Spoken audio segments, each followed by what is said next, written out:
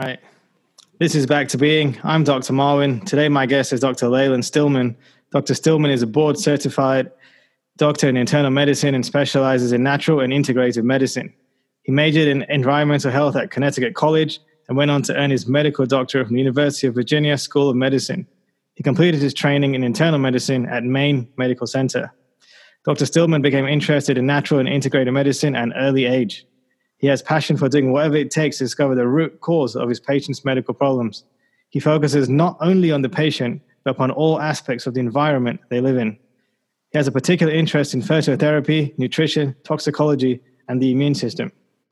He uses advanced laboratory testing to discover the metabolic imbalances at the root of his patients' medical problems and then addresses those imbalances with diet, lifestyle, and when needed, medications. His ultimate practice is not to prescribe, but to empower his patients to achieve optimal health. Hippocrates, the father of medicine in the West, said that the greatest medicine of all is teaching people how not to need it. This is the guiding principles of Dr. Stillman's practice. I came across Dr. Stillman earlier last month when a video went viral when he was talking about the coronavirus lockdown restrictions, and we'll dive into that and more and discuss how to create health from his perspective and how he helps people and how he helps transform their lives in his practice. Dr. Stillman, welcome to Back to Being. Honored to have you on. Thanks for having me. Yeah, I love those glasses, man. Like, tell us. I know a little bit about blocking that blue light out, but maybe people that that's right. Yeah. So these are my raw optics. For people who don't know, artificial light after dark shuts down your circadian rhythms. But I see patients all day, so I often only have time to do podcasts after dark. So to protect my eyes from the fake light that comes out of lights and my computer screen, I wear these dark red tinted lenses because they maintain my circadian rhythms and allow my normal melatonin production to continue unimpeded by the artificial light. And so these are one of the main things that I actually recommend to patients in order to restore their sleep, restore their circadian rhythms, maintain their energy levels, really critical foundational stuff for health. And I'm an affiliate for Raw Optics and Blue Blocks. If people want to get a discount on those, they can use code StillmanMD. Sweet. Yeah, I think I might have to check that out myself. Yeah. And, let's get right into it. So, over a month ago, you were in an event. I think you were in Virginia, and you spoke about the coronavirus lockdowns, restrictions that have been put in place. You questioned the proposed vaccine. You also went to say that you wouldn't call this a pandemic. I've had similar notions from the start of all this drama early in the year all the way to now. But I would like to get your perspective. Why would you say, quote unquote, that we're not in a quote unquote pandemic? Sure. So I want to start by saying that my initial blog posts on this were very much alarmed because I've spent the last 3 years, at least part-time, working in hospitals all over the country, taking care of really sick people in rural America. And when I looked at the numbers coming out in the first Lancet study out of China, I thought that it was an absolute horror show. And I thought if you told me that this was going to be my mortality rate for admitting patients in a month or two, I would tell you it was the fourth horseman of the apocalypse. And I basically said in that blog post, I can't figure out why these numbers are so bad because usually the Communist Party of China lies through their teeth to make themselves look good. So for them to be admitting that something horrible has happened in one of their cities is just not typical. I mean, think about all the horrific things that they cover up on a regular basis, like their, detention camps for ethnic minorities and religious minorities. So anyway, it didn't make sense to me. Now I think there's plenty of speculation as to, how this has been used as a bioweapon or an instrument of geopolitical strategy. And I don't want to get into the weeds on all that because I'm certainly not a subject matter expert. But I watched the pandemic spread to the United States, have friends in Manhattan, New Jersey, who were telling me about how the pandemic was affecting them, their family, their friends, their colleagues in hospitals. I obviously watched, there were a lot of videos of docs in New York City talking about what they were seeing with the pandemic. And I weighed all that and thought, wow, this is really just as bad as I thought it was going to be. And I told my parents to stop traveling. I told them to take vitamin C and to take vitamin D and to take, all these other, natural remedies or whatever. And, then a lot of people challenged me in many different ways, which has been really exciting. The last 8 months have been very, very educational. A lot of things I thought have been overturned. A lot of conventional wisdom that's still conventional wisdom even in the alternative world, it's been overturned for me. And then gradually, as things progressed, I was still doing some work at a hospital up in Minnesota, and we were told early on in the pandemic that the estimate was that by July, 1,000 people would be dying every day in the state of Minnesota. Well, last I checked, something like 2,000 people had died in Minnesota, and that was through the end of August. So 1,000 people a day was just not. They were wildly inaccurate. Yeah. And I was also, and because I've traveled all over the country, I have friends and colleagues really all over the country. I've lived in about 10 different states over the course of my life. And I was hearing more and more from people, businesses are shutting down. People are losing their jobs. They're losing their savings. They're losing their livelihoods. Their cars are up for sale. This business just shut its doors. This place is for lease. That place is for lease. So it became clear to me that the economic damage was already starting to mount. In addition to the social and psychosocial cost of people being isolated, people saying, that they were more anxious and worried and miserable and all these other things that I was seeing among people. And then, we kept prepping and preparing and thinking that everything was going to finally hit the fan at some point. It was only a matter of time. And then it was just sort of waiting month after month after month after month after month for the sort of carnage to begin. And then at a certain point, I just said, okay, all these lockdowns, all of this is highly suspect, because when you go back and you look at what's really going on, what they're doing is they're diagnosing people with COVID-19 based on a PCR test. The inventor of the PCR test said very clearly that if you amplify the DNA in the test enough, you can find whatever you want. And I don't want to get into the conspiracy theories about how badly this is being abused. But at the end of the day, I'm not convinced that all the positives are positives. And the other thing is, when you look at the deaths, the people who have died are all really elderly, nursing home patients type age. And they've all got pre-existing conditions. I know these patients. I've been taking care of them for years in hospitals. They're not healthy. And what I've found is, if they're not going to die of the flu, they're going to die of some other virus or pneumococcal pneumonia or a stroke or this or that. And so you can vaccinate them. You can prop them up with whatever kind of supportive care you want, but you don't actually change their life expectancy. And then you start looking at all the costs of lockdown. And I've been really interested more and more in psychology as my career has gone on. And modern medicine doesn't have good answers for the physical effects of, for example, solitude, solitary confinement, reduced social activity. But we know that it's very, very deadly. Children who are left unattended physically will sicken and die even when they're given adequate nutrition. Solitary confinement is considered to be so inhumane that it's actually considered a form of torture. So, and people are not in solitary confinement right now. I get that. It's not a perfect equivalency, but all of these reduced touch points of human contact add up to human stress. And then I could go on. One of the most interesting things to me in my career is how people who are married for a long period of time very rarely survive one another for more than a matter of months to years. If grandma and grandpa have been married for 50 years and grandma dies, grandpa's got you can get ready for grandpa to go, because he's not sticking around missing his other half. It's just how people are. I've seen that too with some people. Some people I've taken care of as well. Yeah, it's so profound because it really shows you. And a lot of the people who come in who've just lost a spouse and are told that they've got a terrible diagnosis like cancer are like, well, I don't really want to survive. I'm ready to go. I'm ready to go be with my beloved wherever we are after this life. So anyway, I just became aware of more and more the costs of these lockdowns in what I consider to be real medical terms, not some wishy-washy like, oh, people's feelings are hurt, they're sad, but literally, let's say that when all is said and done, there are 2,000 extra suicides from COVID in all age ranges. And the mean of those suicides is 35 years old. That means that there were bunch of 18-year-olds who killed themselves, maybe even younger than that, some 20 somethings, 30 somethings, 40 somethings, 50 somethings. Well, if the average, fatality from COVID is a nursing home patient, but how do you, what is the equivalency of, young suicides to the people who are really old in terms of their,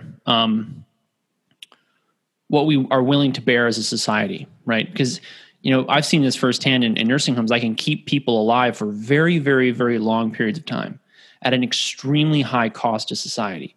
Most people do not, to be perfectly blunt, care about this cost because they're not paying it directly. They're paying it through Medicare and Medicaid, which are going bankrupt.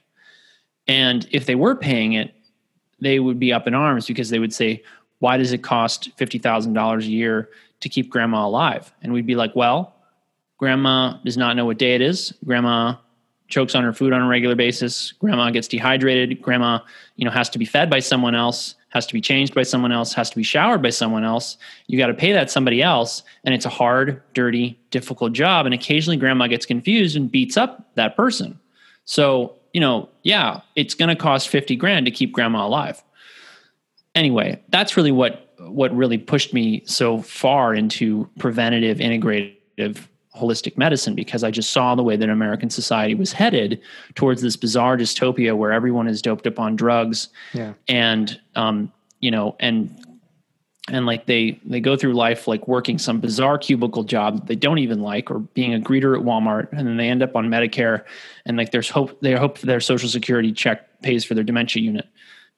What's that about? So anyway, I just became more and more disillusioned with the narrative about COVID. And then finally I got off the fence and went to a protest because the health commissioner of Virginia, Norman Oliver, said that he would make a COVID vaccine mandatory, which I think is insane. We have no idea, how many cases we've truly had, because I really don't trust the PCR testing. And the 200,000 people who've died, 200,000 people have died with COVID. I'm not convinced that 200,000 people have died of COVID. Right. To give you like an analogy to people listening, if you step outside for a smoke break and you get struck by lightning, I don't think it's fair to say that you died of smoking. I think you died from a lightning strike. Now, if you have a stage 4 pancreatic cancer patient who gets sick with pneumonia, shows up at the hospital, tests positive for COVID-19, and then dies, is it the COVID-19 or is it the pancreatic cancer? Right. The same guy or girl 30 years before, when they were healthy, doesn't die of COVID. Right. So it's really not fair to say that 200,000 people have died of COVID, because it's really, when there's 2 or 3 pre-existing conditions, these people are dying as much of COVID as they are of cheeseburgers and chili cheese fries and Slurpees and slushies and ice cream and candy and staying up late and doing drugs and drinking booze, right? We're not banning any of those things. We're not, having the police go door to door and, forcing people to eat their vegetables and their carrots and their peas at gunpoint. And so when the health commissioner said that he was going to mandate vaccination, and some very prestigious medical journals have published articles since then saying this would be appropriate, here's how you would do it. And what they basically said is, we will gradually wage economic warfare on people who do not consent to vaccination until they all knuckle under and consent, which is really sick, really dystopian, really Orwellian, because it's this sort of velvet glove fascism where you don't believe what we believe, and we're not going to just take you out mass execution style and just kill you all, but we're going to starve your businesses. We're going to restrict your travel. We're going to increase maybe your taxes. We're going to increase the cost of doing business to you incrementally until finally you have no way to survive, let alone thrive and have a really good quality of life, but to submit to the absolute will and dominion of the state. And people are going to say, well, Dr. Stillman's being alarmist and he's being extreme and no one in government is that evil. And, people said the same thing in 1939 in Nazi Germany. And look how that turned out. And I really am not comfortable giving the government that amount of power, because from what I've seen, they're grossly negligent with the power that they have. When you consider the fact that the pre-existing conditions that are so dangerous for people to have when they get COVID are entirely the result of poor diet and lifestyle choices. And what does the government do for these poor, impoverished, poorly educated people who've been failed by government school systems that will teach them that there's more than two genders, but won't show them, a basic rubric for how to cook food or what a balanced diet looks like. They give them food stamps. And what do those food stamps go to buy? Junk food and soda. And does anyone in Washington, D.C. care? No, they don't, because they funnel all of that money back into the agricultural, military, pharmaceutical, industrial complex, and it comes back to the politicians in donations so that they can get reelected. Yep. Yeah, we've been seeing this for decades, and as you mentioned, that led you down the path. Yeah, it led you down the path to what you're doing. In a similar way, 10 years ago, I was like, I didn't know what to do. I was searching what career to do myself, and I was like, well, I don't want to go down that route. I need to find something else, So I'm glad that I'm able to connect with you and hear this, because it gives, and that's one of the biggest blessings in disguise of this time, this Corona time. I call it Saint Corona. One of my mentors calls it, because we've been able to band together with, there's, at the beginning I thought there was hundreds and there were thousands, but I think there's thousands and thousands of doctors and specialists and people who are standing up just like you and I. And, there's millions and millions of people. And and this time has really just brought us all together. I didn't realize that before that. So it's been quite amazing in that aspect. Yeah, it has been. You're right. Made a lot of cool connections in the last 8 months over all this. Yeah. But, with everything you said, I've seen that even when I was down in Ecuador, there were some hospitals under investigation there. And, it's not that the people working there were bad. It's just something strange was going on. People everyone was confused at the beginning. And this thing is not like, what bothers me is like the narrative is just, it's terrible. It's going to kill everyone. It's the end of the world. The sky is falling, stay indoors, wear a mask, and like follow orders. But what fascinates me is let's think about this for a minute. Okay. Let's say it originates in Wuhan, China. There's lots and lots of transatlantic, transpacific travel to China. Well, and not to mention Europe. Well, why in the United States did New Jersey and New York have horrifically bad mortality compared to other states that have just as much out-of-state travel? Yeah. And the crazy thing is that when you think about how, just how interconnected our economies are, I mean, a airplane full of Chinese tourists can show up in LA and be on a bus to the Grand Canyon within 24 hours, and they can be hanging out with people in Arizona. So, and when you look at the map, frankly, the map is I think it's pretty clear. Yeah. Population density creates disease and pre-existing conditions, and who knows what else. I would say people with bad immune systems are often in highly populated, densely populated areas because they have no connection to nature. They're inside all the time on technology, surrounded by artificial electrical and magnetic fields, eating fake food under fake light. This is a total health disaster, right? Even the rednecks who are out there eating like chili cheese dogs and like drinking, cheap beer. Some of them are like more robust than people who are eating a pristine diet in these highly populated zip codes, our major cities. And then the other thing is latitude is a huge issue. The higher the latitude, generally speaking, the higher the mortality from cancer. There's even links to higher rates of certainly autoimmune and many skin conditions. But there's arguably a latitude gradient for like ocular melanoma. I can't remember this literature right off the top of my head, but it's a much more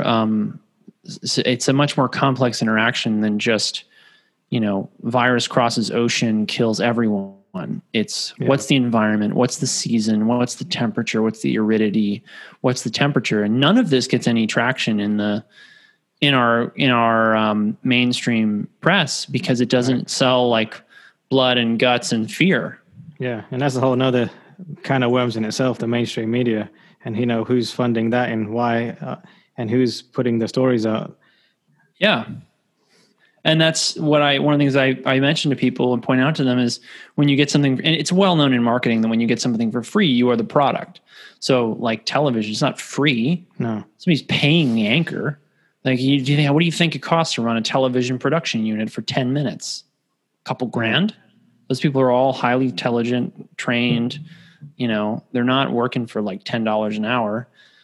And the people who are paying those bills are the advertisers. If you're watching something with advertising, the advertisers are paying for the product, and they're turning Americans into these obedient idiots who eat fake food under fake light, unquestioningly, unthinkingly. They disconnect from people in a genuine way. And they show up in my office and they're like, I'm depressed and I don't have any energy and I'm sad and I now have, they're telling me I may have cancer and I need you to reinvent my life. And I'm like, yeah, take all that stuff that you spent all that money on, put it in a closet, go outside, wiggle your toes in the grass, connect to real people, eat real food that grew reasonably close to your zip code, and you're going to feel better. It's amazing. Yeah, it's not rocket science. It's almost science, astonishing, right? We get paid to do this. You know what I mean? Absolutely. Yeah. So I told one of my colleagues a couple of months back, like, in the reason that doctors exist, well, ones like me and you at least, is because people are lazy, and they're lazy not just in movement, but because they just don't want to find out the information to care themselves, or basically just follow what your grandma told you. It's really not that complicated. Well, I also think that people realize that the amount of misinformation out there is astonishing. And, I had a patient the other day who searched for the exact air filter that I wanted her to buy. And she came back to me with a link and she said, is this the one? And I said, no, it's not. And she said, well, I put that into Amazon. And I said, well, then that company must be paying for that slot on the Amazon results, I surmise. I haven't talked to Jeff Bezos about this, so I don't know the truth. But, hey, it makes sense, right? If you could bribe your way up the Amazon rankings, you could make a lot of money. Yeah. We know that this is a pay-to-play game because search engines are free. Yeah, for sure. Yeah, there's no doubt about that. Like when we look at the statistics from, you alluded to a little bit already, like you look at the CDC, just recently they came out with the fatality rate. And if you look at the inverse of that, the survival rate, it's above 99.9%. Right. And why do you think we have these lockdowns, restrictions? You did mention it already in some aspects. What's really going on here? And even with this information, why are we still, some countries have less of a death rate, less of an infection rate, but they have even crazier restrictions and lockdowns. I know. What is going on? And Sweden is like the really inconvenient example of what's happening when you don't have a lockdown.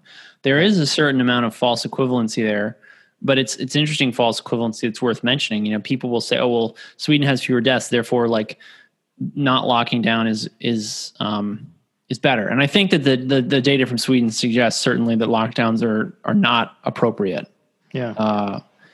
Or if they are appropriate, it should be decided by. And this is another thing that really grinds my gears that we could talk about is that, why is all of this happening based on governor edicts and executive orders and president executive orders?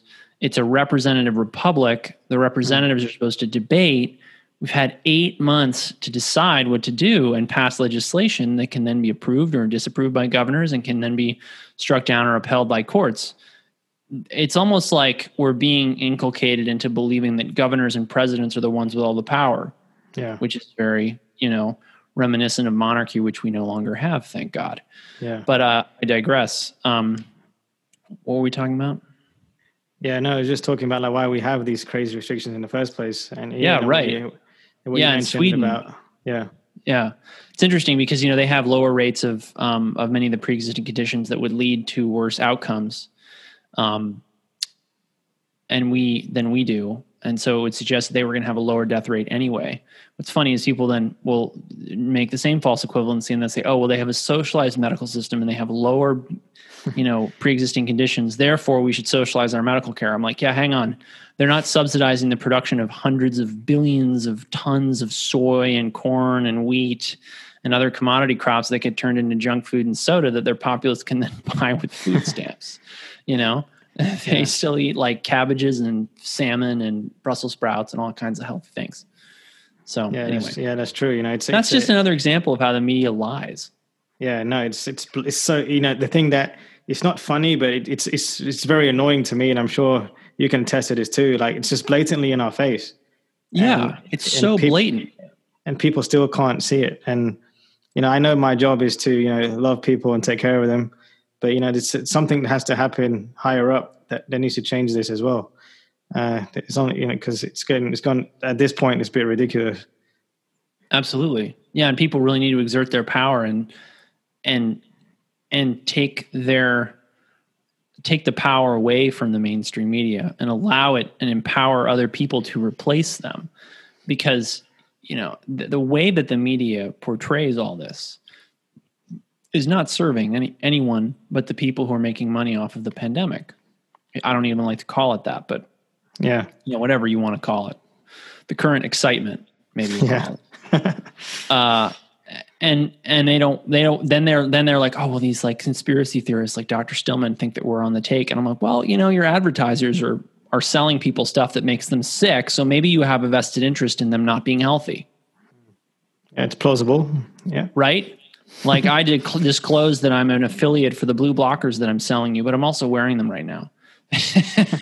Yeah. So you're not contradicting yourself. Yeah. I mean, like, I got to get paid and I spend a lot of money vetting products. So, not going to like apologize for that. No, definitely not. Yeah. If only I could live my life as a charitable organization. I've actually considered doing that, but anyway. Yeah.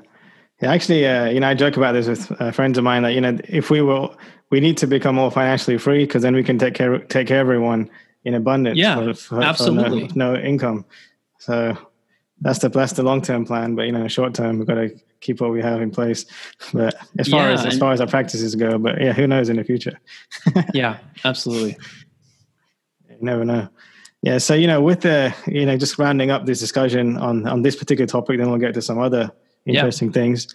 Like, what do you think about the potential COVID-19 vaccine? Over the last decade, I've come across some interesting information to disturbing information to seeing people firsthand in my office, having adverse reactions. Right. Do you think it's a good idea or not, in your opinion? So, I can't really render an opinion on a therapeutic that does not yet exist. Right. Right. But let's go back to history. Let's ask questions about what happened before. And a great example of this would be the 1976 swine flu pandemic, where I don't remember exactly how many people died or what the case fatality rate was or whatever, but a lot of people were sick from a swine flu, and so we rushed to market a vaccine. There was a big effort. You can go see pictures of, I think it's Gerald Ford. I think it was him getting vaccinated, and it's like this big deal because the president's doing it, so everybody else ought to do it because it's patriotic. And anyway, something like 400 people ended up dying of something called Guillain-Barré syndrome, which was linked to administration of the vaccine. And this remains controversial among some experts. But at the end of the day, vaccines contain very powerful immunomodulators, things that are going to change how your immune system responds to things. And so there is plenty of evidence and anecdote where linking basically cases of diseases of autoimmune provenance, whatever you want to call it, mechanism, to vaccination. And if you don't believe me, there's a National Vaccine Injury Court where the government awards people for basically the government pays the settlements for people who've been injured by vaccines. And it's something like $4.5 billion has been awarded since it was instituted around the year I was born, 1988. Yeah. Right. And you have to imagine, like, there's $4.5 billion that's been awarded, and it's been like 8,800 defendants. That's a lot of money per person. I mean, a lot of money per person. Because these are not small injuries. It's not like, I had a boo-boo on my arm. You can't just like hit them up for $20. It's like, my child is permanently brain damaged, and I'm going to be changing their diapers for the rest of their short, difficult life. And they were healthy before the vaccine, right? So these things do happen. So there's going to be a certain complication rate to the vaccines. And I don't know what this one's going to be because I don't have a crystal ball. Yeah. And the whole premise of representative democracy and the whole premise of freedom and liberty being something that's good and important and something we should I mean, like, look at these posers who are like running on platforms of freedom and liberty and like using these words and then having this sort of backstage political plan where it's like, well, you don't get to keep your doctor, and, you know, we're going to make it so expensive for, you know, your employer to keep their doors open that they'll close down, and you'll be a greeter at Walmart and you'll get whatever you can.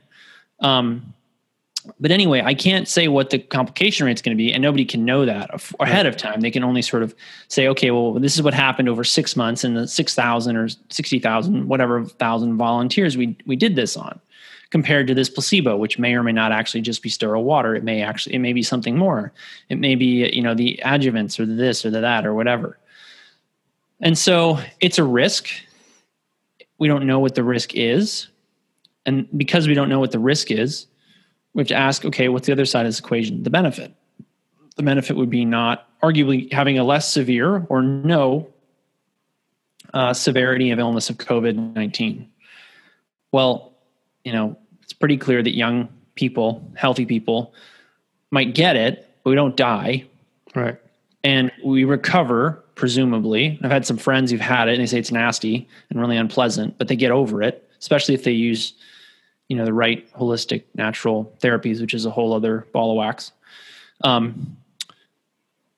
But the idea that the government is going to take this choice away from us is insane. It would be like them saying, well, you know, you've had a lot of fun riding around in your cars, but it turns out we can drop vehicular deaths from 30,000 or whatever they are every year to 5,000 per year if we, you know, force you all to take buses and subways. So we're going to, you know, levy a tax, and we're going to take all your gas money, and we're going to use it to build this infrastructure, and you all get to take, you know, the train, and you all get to take the bus, and you're welcome. Nobody would vote for that. I mean, nobody would vote for that ever. And so, you know, it's like, I can go skydiving, I can buy a gun, I can buy a bow, I can buy the, you know, like chemicals down at the hardware store to mix up like highly explosive chemicals and methamphetamines. Like, I can do all this stuff, right? But I can't decide not to get an injectable medication. That's, you know, at a certain point you're saying, okay, you're appointing yourselves the dictators of morality. And where does that end? Yeah, that's the big question, right? What's next? Right? If they step on one freedom, what's the next thing they're going to do? And it's a slippery slope. That's what I'm really concerned about. It's, yes, you know, medical freedom, the right to choose what we put in our bodies is paramount for me and you. Obviously, as, you know, people that take care of people, right? Kind of important. It's questions we probably get all the time. Yeah. But then where does that go to, right? Because you know, I came to this country. You know, I came from the UK, so you know, it wasn't that bad. I migrated to the United States, and you know, it's the land of the free, home of the brave. You know, it's got the Constitution. In my opinion, is one of the most magnificent documents ever written, if not the most magnificent in in recorded history. Maybe there's more that was hidden from us, I don't know, but in recorded history, it's probably up there as the best. Now you're getting out there. Let me go get my tinfoil hat. But you know, so I never thought we'd be at this point today where we would be having our freedoms challenged, but you know, here we are.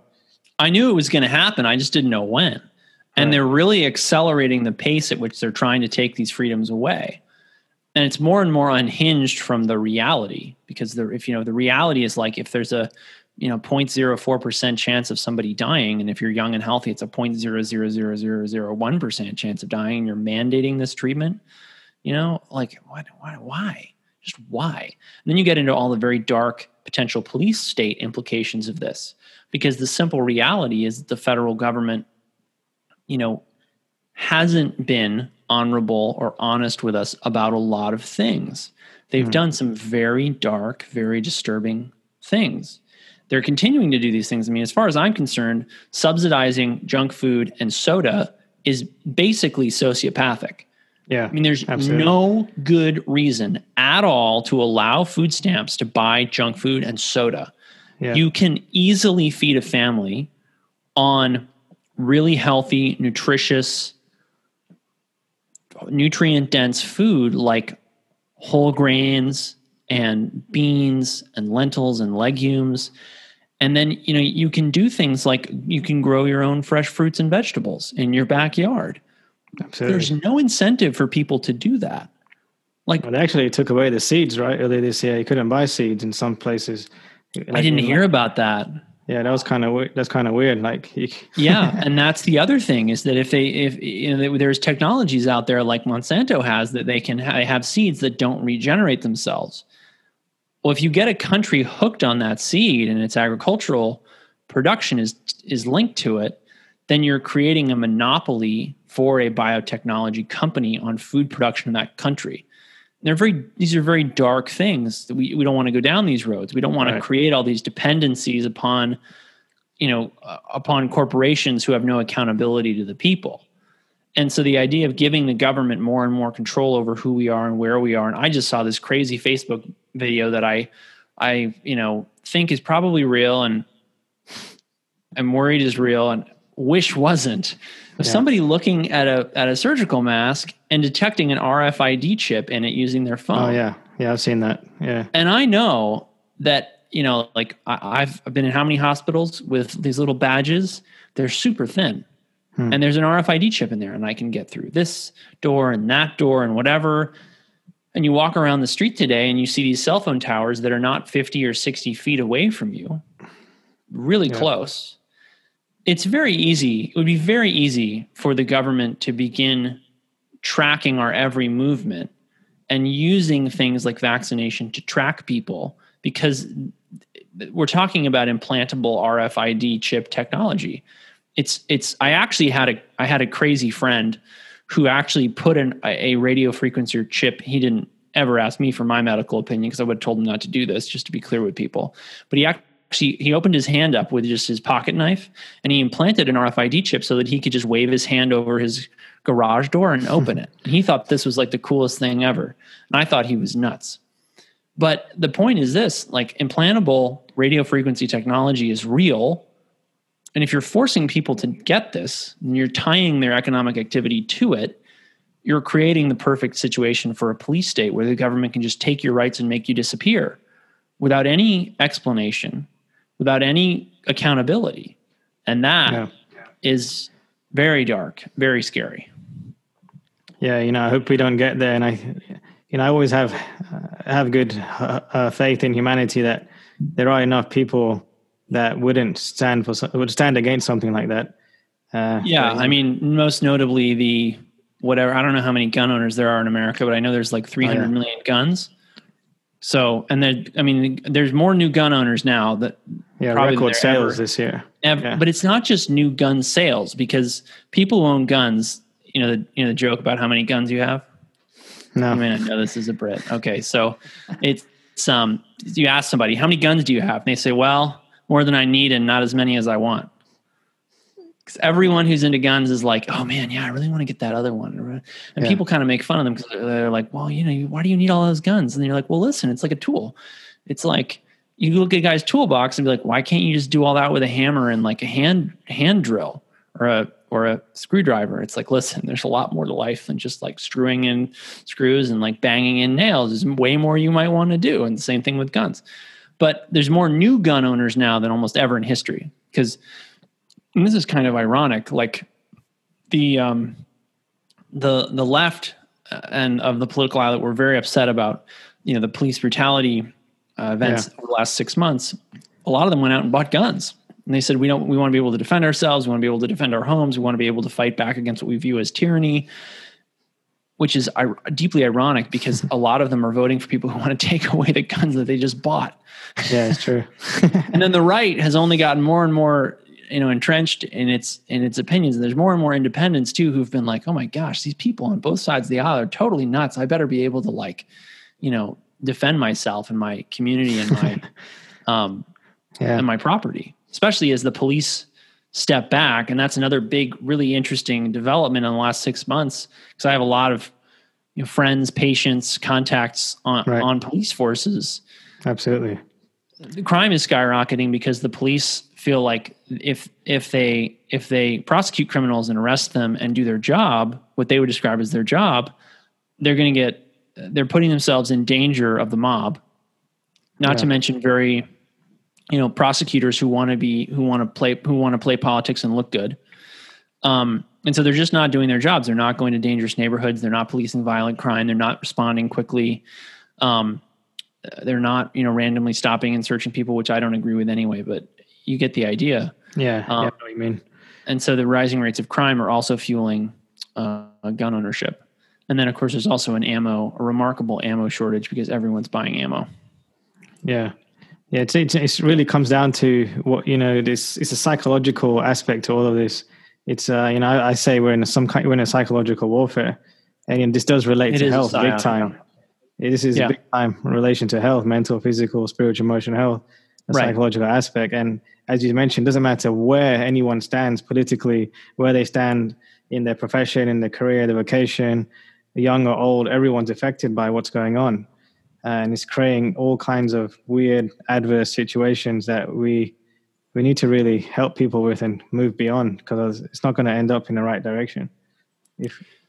Yeah, I agree. And there needs to be a return to civil discourse and an understanding that, a give and take and a compromise. What I think is challenging to a lot of people, particularly on the right today, is they feel like they've been trying to compromise for the last 225 years. And people have been saying, no, the Constitution just doesn't mean what you thought it meant and what they meant it to mean in 1780, whatever. So we'll see. Yeah. But, one thing's for sure, we cannot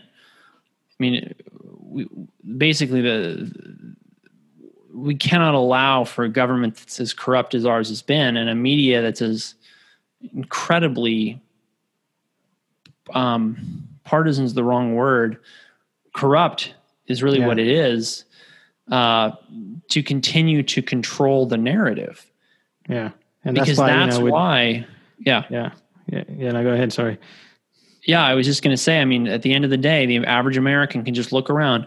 Are they healthier, happier, wealthier, smarter, stronger, faster, better off than their ancestors 100 years ago? Sure, 100 years ago, there was some problems with tuberculosis and, dying of things like sepsis from routine bacterial infections that we can now treat with antibiotics. But the reality is none of those things have to go away. We can maintain all of that progress without having a society that is obese, diabetic, demented. These are problems that can be prevented. Many of them can be cured. And we have a government and a media complex that's creating an environment where these diseases skyrocket in prevalence and severity. And then they say, well, we don't really know what's going on. Well, if your gardener came to you after 3 years of you paying him and was like, yeah, your garden looks worse than ever. The grass is growing above my knees and your ivy is taking over your walls and is crumbling your mortar into dust, and the hedges have grown up all over the windows, but I think you should really keep paying me to do your garden. You'd be like, no, thanks. I'll pay somebody else. And that's, the main thing is we need to have new people, new politicians, and a completely new system of media and information, because what we have is totally dysfunctional. Yeah. And, it's happening everywhere in the world. It's like, it's kind of like when you see the same pattern everywhere, something is up. That's not random at all. How can it be the exact same news story, the exact same words? Maybe the language changed, but the exact same words. Have you seen those? Yeah. People who haven't seen this need to go out and look up the videos where they'll take 7 different news teams from all over the country, and they'll synchronize what they're saying, and they're all saying the exact same thing. My favorite was when they did it with they were saying that fake news was a threat to their democracy, and you have 30 news stations, completely different anchors, completely different places. They're all saying these new media outlets are a threat to our democracy. It's just so funny. Yeah, and that's why, there's so many people doing what we're doing right now. It's, podcasting, creating new mediums of communication to get information out, because people are looking for new resources. Right. Because, the irony is just the blue blockers that I'm wearing, which admittedly I make money off of, but I use them to get my sleep back after I finished training. I was waking up 2 to 5 times a night. You could watch a mainstream media network for the next 6 months nonstop, never hear about these. And that's why people are jumping ship on the legacy media, because they're not being informed of what actually makes a difference in their life. That's why the legacy media is busy, shrieking from the rooftops about how dangerous we are. It's because we are basically the dynamite to their business model. Yep. We're telling people what actually matters. The irony of this is like, I've got a lot of numbers off the top of my head that make this whole thing look like a farce. And, you would never hear this side of the story from the legacy media because they just don't want to talk about it. But at the end of the day, guess what? I've been practicing nonstop in 2 different states for the last 12 months. I've seen 3 positive COVID-19 tests. One of them was a false positive. Yeah. It's ridiculous. Yeah. I mean, is it out there? Is it hurting people? Sure. Yeah. Like, do we need all this fear mongering about it? No. Yeah. Even when I was in Ecuador, we were shut down for 2 months, unfortunately. It wasn't really in our hands, but when we did get back open, one of my patients came in and said, "Oh yeah, I had COVID." And he was like, he said, "This was nothing compared to dengue. I had that before." And, people in the third world can really keep it real. You know what I mean? Yeah. It's really hard to like pull the wool over their eyes. Right. And, unfortunately they don't have as many independent news medias or podcasts or content creators like we do in the Western countries. There's more and more coming. That's what I realized, because over there, my goodness, like people are so in fear. I mean, they are here in the States too. When I came back here, I felt like it's a different world, even though it was weird with all the restrictions and masks and everything. Compared to there, it was like way more better. But over there, it's like a whole nother level of like restrictions, lockdown, fear. It's absurd. Really? It was worse in Ecuador than here. Yeah. And many of Latin America, even other parts of the world, because they just don't know. All they see is the mainstream. The mainstream is the same everywhere. Mainstream media. That's fascinating. Yeah. And I found, so, I realized why I was there after this all started. I was like, I've been called here to help these people the best I can before I come back, and just, empower people the best I can. And I think many people did realize, even people when I traveled around a bit, I guess you're not supposed to, but I did anyways, right? I mean, I wasn't afraid, because many people are aware, but they're just afraid to speak. There are a lot of people who are like, especially after like 5-6 months, you got to be like, this doesn't make any sense. I mean, obviously, we want to, take care of people need to be taken care of, have whatever need to do, but the overall perspective, people are like, okay, what's going on? Right. And why aren't the legislatures in session hammering out legislation saying, okay, so and so many people have died, this many businesses have been shut down, this has been the cost of the lockdown, this is how many lives we think we'll save with this plan or that plan or whatever. There's none of that. It's just shut up, get in line, how dare you? You hate grandma because you're a mean person who wants to open up the world. Right. Sick. It's really sick. You may have seen this. It was just a week or two ago, the Great Barrington Declaration. Yeah. Declaration. Yeah. What do you think about that? There was a professor and from Harvard, Oxford, and Stanford who led it, and there were doctors and scientists from many different places around the country and world. Basically, they came to the conclusion that we need to open everything back up, and those who are like vulnerable or have those pre-existing conditions need to be protected, but everything else needs to go back to normal. Yeah, and I agree. And I think I heard that it got basically that thing circulating on social media got just totally shut down. Yeah, definitely. Maybe we'll have to sit down with them soon. Yeah. Well, it'd be really fun is if instead of having, Donald Trump and Joe Biden debate, we had had some medical experts get up and have some actual debates. Yeah. I think I think people want to see that more than ever right now, because there is mass confusion on a global scale as far as what do we do with our health? How do we take care of ourselves? Right. And as we're on this, we can, what would you say? Like, is it, I want to get into how you take care of people, but just a thought came to my mind as we're talking about this. Like, what is it more important that we focus on the strength of a virus, or is it more important that we focus on the strength of the host? Much more important to focus on the strength of the host. Because without that, anything can get through and ruin your life. And And we're surrounded by viruses. We're surrounded by fungi, bacteria, all these microbes. They don't create problems in young, healthy people.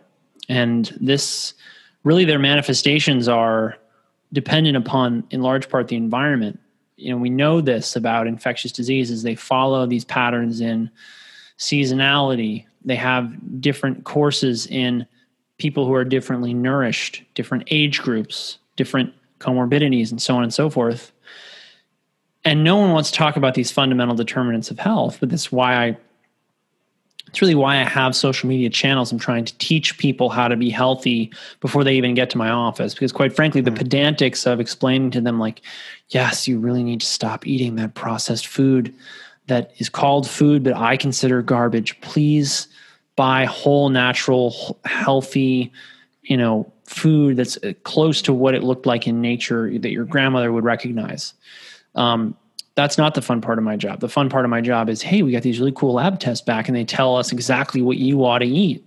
Or they really show us that your mercury levels are off the chart, or that your cell membranes are completely imbalanced in terms of your fatty acid intake, or that you have this deficiency or that deficiency, right? Yeah. Anyway, it all starts in the environment. You have to get people into a healthy environment. It's not any different from your garden. If you go out into your garden and you spread bad seed and or you dump acid or base, or if you were to pour bleach on your garden, or if you were to salt your soil, any of these things would destroy the fertility of the ground. It's not any different with the human body. You create the conditions for disease, disease will manifest. It doesn't matter if it's this bacteria or that bacteria, this fungus or that fungus, it's just going to happen. The fundamentals of the environment are really, people have always gravitated towards eating a healthy diet. And we're the only, I like to point out to people that we're the only animal on planet Earth that eats a non-local, non-seasonal diet and is smart enough to argue about what to eat, and then be mean to one another about it, which I think is even sadder. Yeah. Everything else on planet Earth eats a local seasonal diet. And all these people who are like, oh, the so-and-so are so healthy, and oh, the such and such are so healthy, right? You can point to these extremely healthy populations of people living very simple lives. And this is the real irony to me of socialized medicine. People are like, oh, we have to socialize medicine to take care of everyone. I'm like, hang on a minute. Did you know that the healthiest people on planet Earth are the poorest? They spend the least amount of money on their care, and they have the most vibrant, robust health. It's these people who live off of the land and it's actually a joke in med schools and hospitals. It's like, oh, a farmer's coming in. Well, they must be really close to death because those guys are so tough. They never come into the doctor. And you'll find these people, and the 80, 90-year-olds, it's always a pretty similar story. They're a pretty happy person. They're very connected to their community and their loved ones. They have a positive outlook on life. They eat a reasonable diet. They don't have any kind of extreme, dietary patterns. They got exercise. They spent time outside. They led these sort of what used to be very typical lives. Yeah. As we've gotten further and further away from that, people have just gotten sicker. And so I focus on getting my patients back into a reasonably natural environment, maximizing the amount of natural light they're using versus fake light, maximizing darkness at night, or at least low color temperature lights with low amounts of blue and green light, minimizing their exposure to wireless radiation, which can really have a profound impact on how they operate. Local seasonal dietary templates are something that I talk about, but often people have very different nutritional needs from that. And we are fundamentally a mammal that kind of if without any kind of technology, we really only can survive in the tropics and the subtropics. Mm. And once we get out of that range, we can get cold too easily. We're the only animal that doesn't have a lot of fur that lives outside the subtropics. It's true. Right? So, you do get problems with things like low vitamin C levels and other low water soluble vitamins, B vitamins, over long periods of time in extremely cold environments. But there's still a local seasonal component. And there are ways around that. Like, for example, people who live in high latitudes who I work with who don't feel like eating citrus in the winter, I'll tell them that they have to have a serving of lacto-fermented vegetables because it's another source of vitamin C in the winter months. Anyway, so other things, air quality, water quality, doing a lot of detective work on figuring out, are they living in a moldy building? Is there a electromagnetic radiation source in their life that they're not aware of, which can be really difficult to diagnose, and you basically just need to do some testing in order to figure it out. And as you peel back the layers of this onion of, okay, well, you get your water figured out and you got your air quality figured out. We're sure that you're not living in a moldy building. We're sure that you are eating healthy, wholesome food. Then you also get into more advanced nutritional and toxin testing and seeing, okay, well, what's your mercury level? What's your lead level? What's what are your B vitamin markers? Do you have enough vitamin A running around in your bloodstream? All of these things, gradually we work up, and as they make, the changes, the issues tend to fall off one at a time, or sometimes more than one at a time, because they're almost always in some kind of, there's always a significant imbalance in the way that they're living that they were not aware of, that is not spoken of or discussed in the mainstream media or popular consciousness of health, because everyone in those industries is not making any money getting people healthy. They're making money selling products. Yeah, that's true. Yeah. Yeah, I couldn't agree with you more. And, it's very well articulated. Thanks. And, as we are in the late hours here in this evening, I'm going to ask you, what keeps you up at night? I sleep like a baby. I love that response. I sleep like a baby because I'm a heavily armed, red-blooded American man. That's the truth. Love it. Yeah. I think that's been under attack too. I always joke about that. Men are becoming women and women become men. I'll probably get in trouble for saying that, but there's we have to be who we are, right? And that's different for everyone. I know that. Right. How we express that innately is different for every single person. I'm not against that. But just being a red, cold-blooded American man, there's not that many of them left. So maybe that's the key to being healthy. We like to think we're making a comeback. But there's really actually, I think, a resurgence of people saying, these traditional values really rock, because people feel well when they embrace them. And there's also a significant psychological component to what I do with people, which is why I'm not afraid to be pretty much overtly political in the content that I put out, because what I see increasingly is there's a culture of victimhood and a disability mentality on the left. And they say, I can't be healthy without a government program. I can't feed myself without food stamps. Or these other people can't do these things without the government's help. These people can't think for themselves, can't be trusted with decisions about their own health and well-being, certainly can't be trusted with decisions about my health and well-being. We have to trust these experts over here who have all these flagrant conflicts of interests that are incredibly obvious and not even hidden from public view. We have to trust those people to tell us what to do because they're wearing these fancy white coats and they have lots of fancy wallpaper in their offices that prove that they went to school for a really long time. And somehow this makes them the people for us to listen to, right? That's the current framework on the left. And I find it deeply ironic when they come back to me and they say, well, yes, but Donald Trump is a mean man who we say did a lot of corrupt things. And I'm like, yeah, but everybody in power in Washington's been doing corrupt things for as long as I've been alive and longer. And I only need to look at the text of the Farm Bill to know that.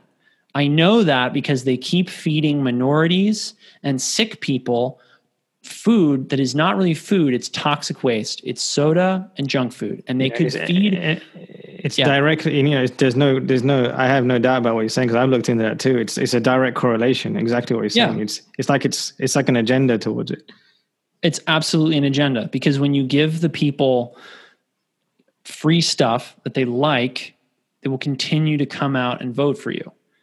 And, as the public has gotten more and more nutritionally deficient and dumbed down by fake light, they're less and less capable of critical thinking.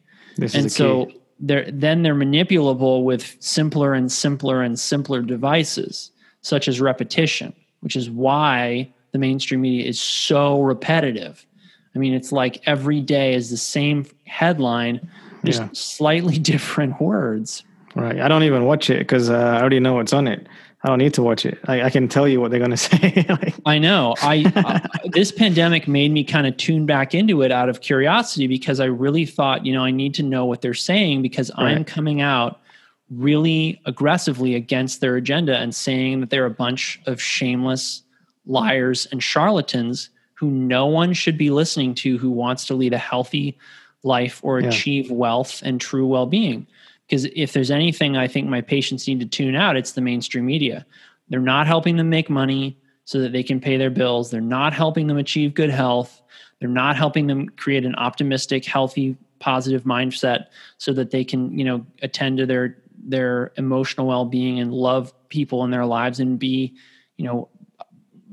loving and connected and empathetic people.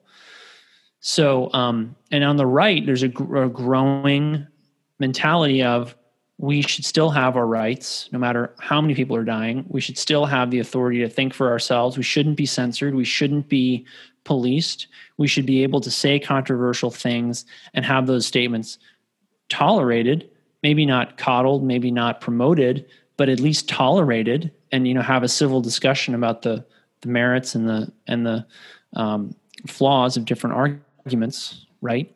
Not to mention, obviously, our basic rights to medical freedom.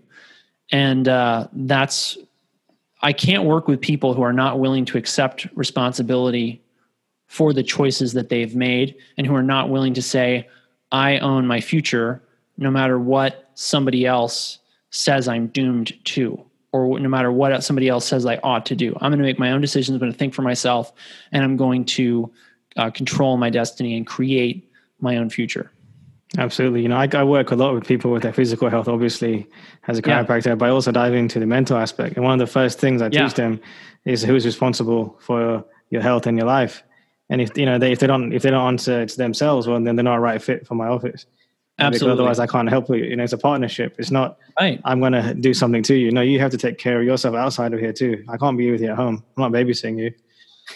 And there is a real psychology to the number one complaint that chiropractors treat, which is back and neck pain, where, people have pain in these areas for deeply emotional, deeply psychological reasons. Absolutely. There may be structural abnormalities. Yeah, exactly. And people will say, how can you say that when, Dr. Banduri, adjusts my spine and I feel better? And I say, yeah, but that adjustment he's making and the interaction you're having with him have emotional ramifications. His empathy and compassion for you create a neurochemical change in your brain that changes your pain signaling pathways. And if he does that just right, it doesn't matter how he cracks your spine, you're going to feel better. And that's fine. That's good. I think there's a sad tradition in conventional medical thinking that we shouldn't be harnessing the placebo effect, but we ought to absolutely harness that placebo effect and ride it as hard as we can, because the job is not to follow the textbook. It's to get the patient better. Yeah. And, every person is different. So it's not textbook in my experience. No way. And, I always tell people, you heal yourself. I'm just a facilitator. Right. And that's another reason why, many people have asked me what I think about hydroxychloroquine or this treatment or that treatment for COVID. Yeah. And my answer is always the same. Well, what's your unique individual biochemistry? Somebody asked me the other day if I would prescribe them hydroxychloroquine if they got COVID. And I think in a pinch I would, but I said, look, I want to get this test on you. That's, in my opinion, the best test of what your folate status is, because I would be concerned that I might use this drug in somebody who had a folate deficiency and make them worse. That's the way I practice, is I want to individualize everything. If I'm giving you something, I'm doing it because I think you have a level that's low and you need more of it. And I document that. Yeah, no, I love that. I think it's very important that, we get to the root causes, that we individualize the care, because the one size fits all, as you mentioned, like socialized. I think I come from the UK where we do have socialized healthcare. And, some people wait for like 6 months to get a procedure done when it's like, and they won't go for alternative they're not really alternative. I don't really like that term because it's just different types of care. We're not alternative. We are just different. Yeah. And, I think at some point in our life, the tables are going to turn where people come to people like me and you first because they want to simply just take care of themselves and live an abundant, vital lifestyle rather than waiting till disaster hits.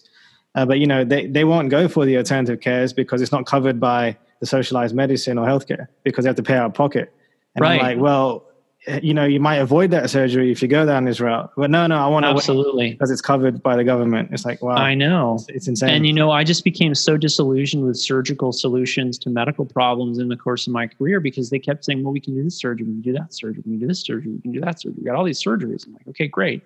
But I just didn't see the people coming into the hospital and saying, oh man, that surgery just fixed my life. Did I see people get better? Yeah. Did I see them have relief of pain and terrible crippling symptoms? Yes.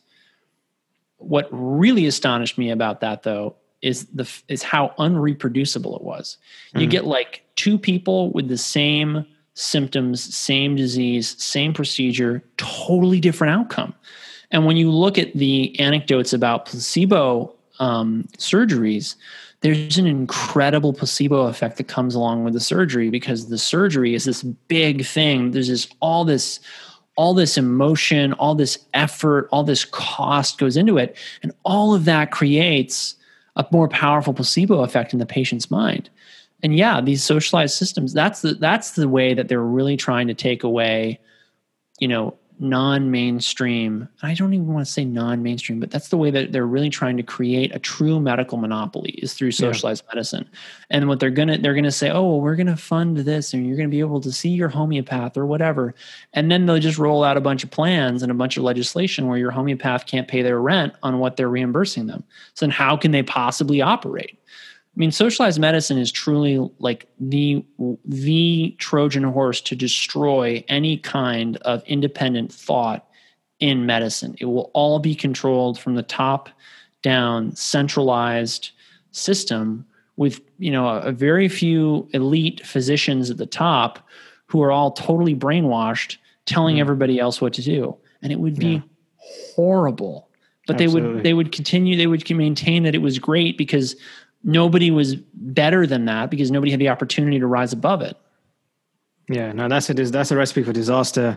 And while I am on this earth, and I'm sure you and many of our colleagues, we won't stand for that at all, because we know right. We've seen firsthand. I've seen firsthand what that can do, and I don't think it's the way to go. Yeah, and I mean, I don't think anyone can, in good conscience, be voting for socialist agendas and yet want natural medical care because they're truly voting for a political system that will make it economically impossible for people like you and I to remain in business.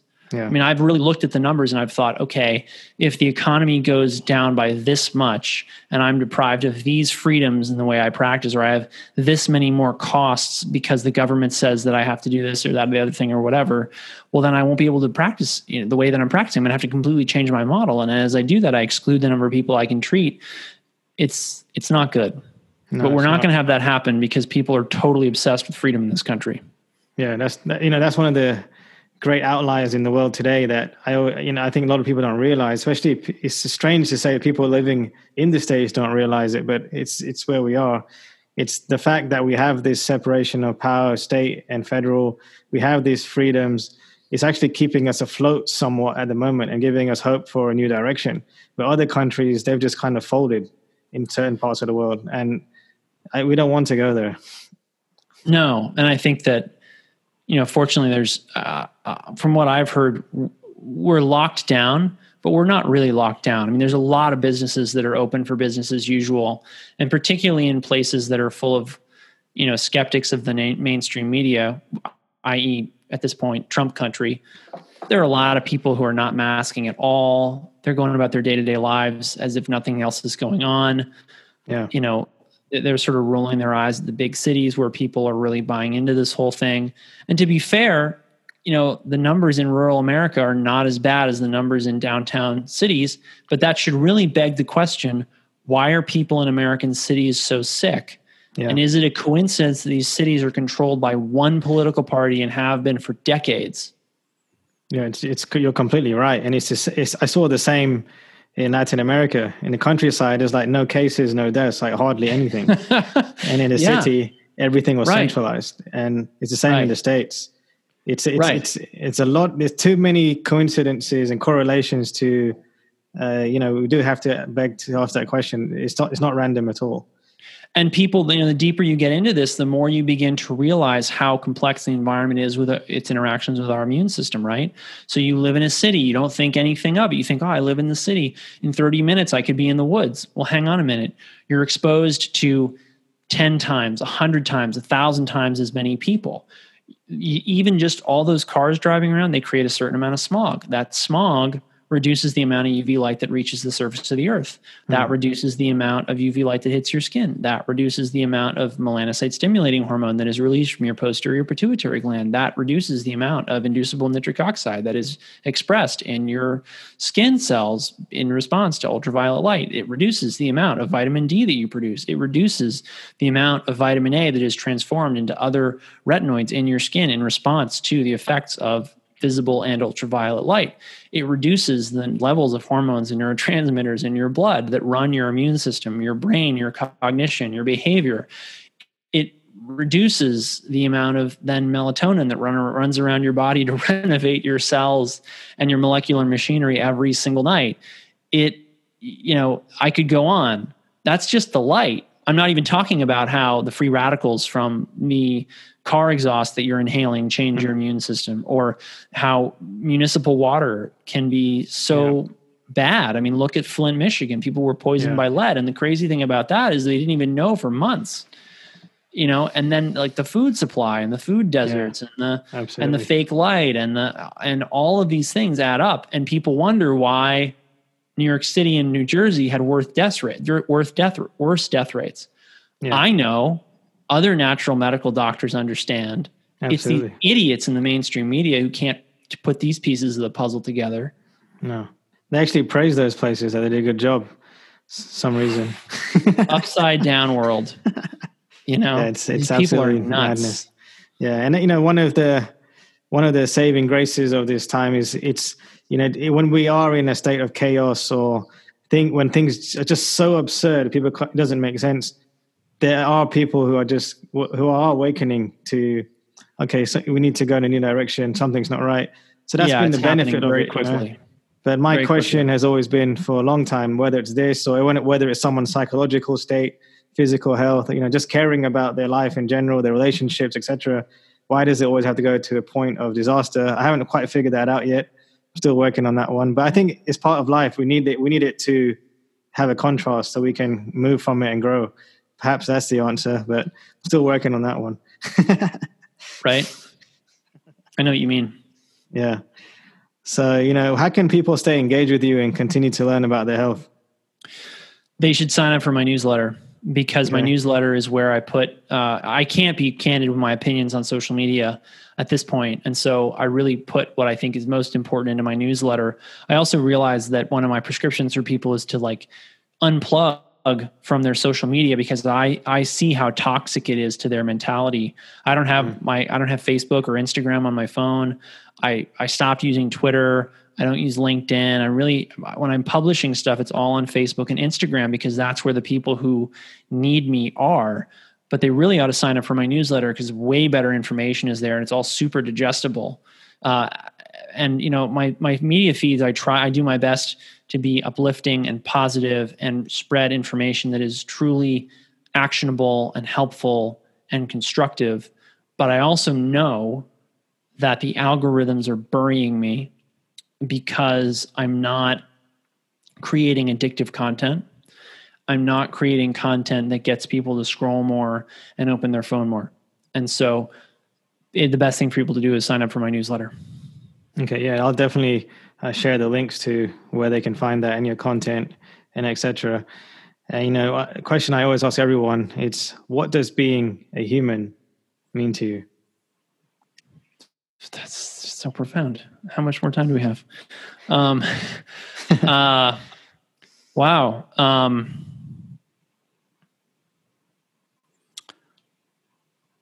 I'm a Christian, and so it does come back to that. I'm here to help other people and follow the example set down by Jesus Christ. And I think that's the long and the short of it. Okay, fair enough. And what would you say to someone that serves vast numbers, that wants to serve vast numbers of people?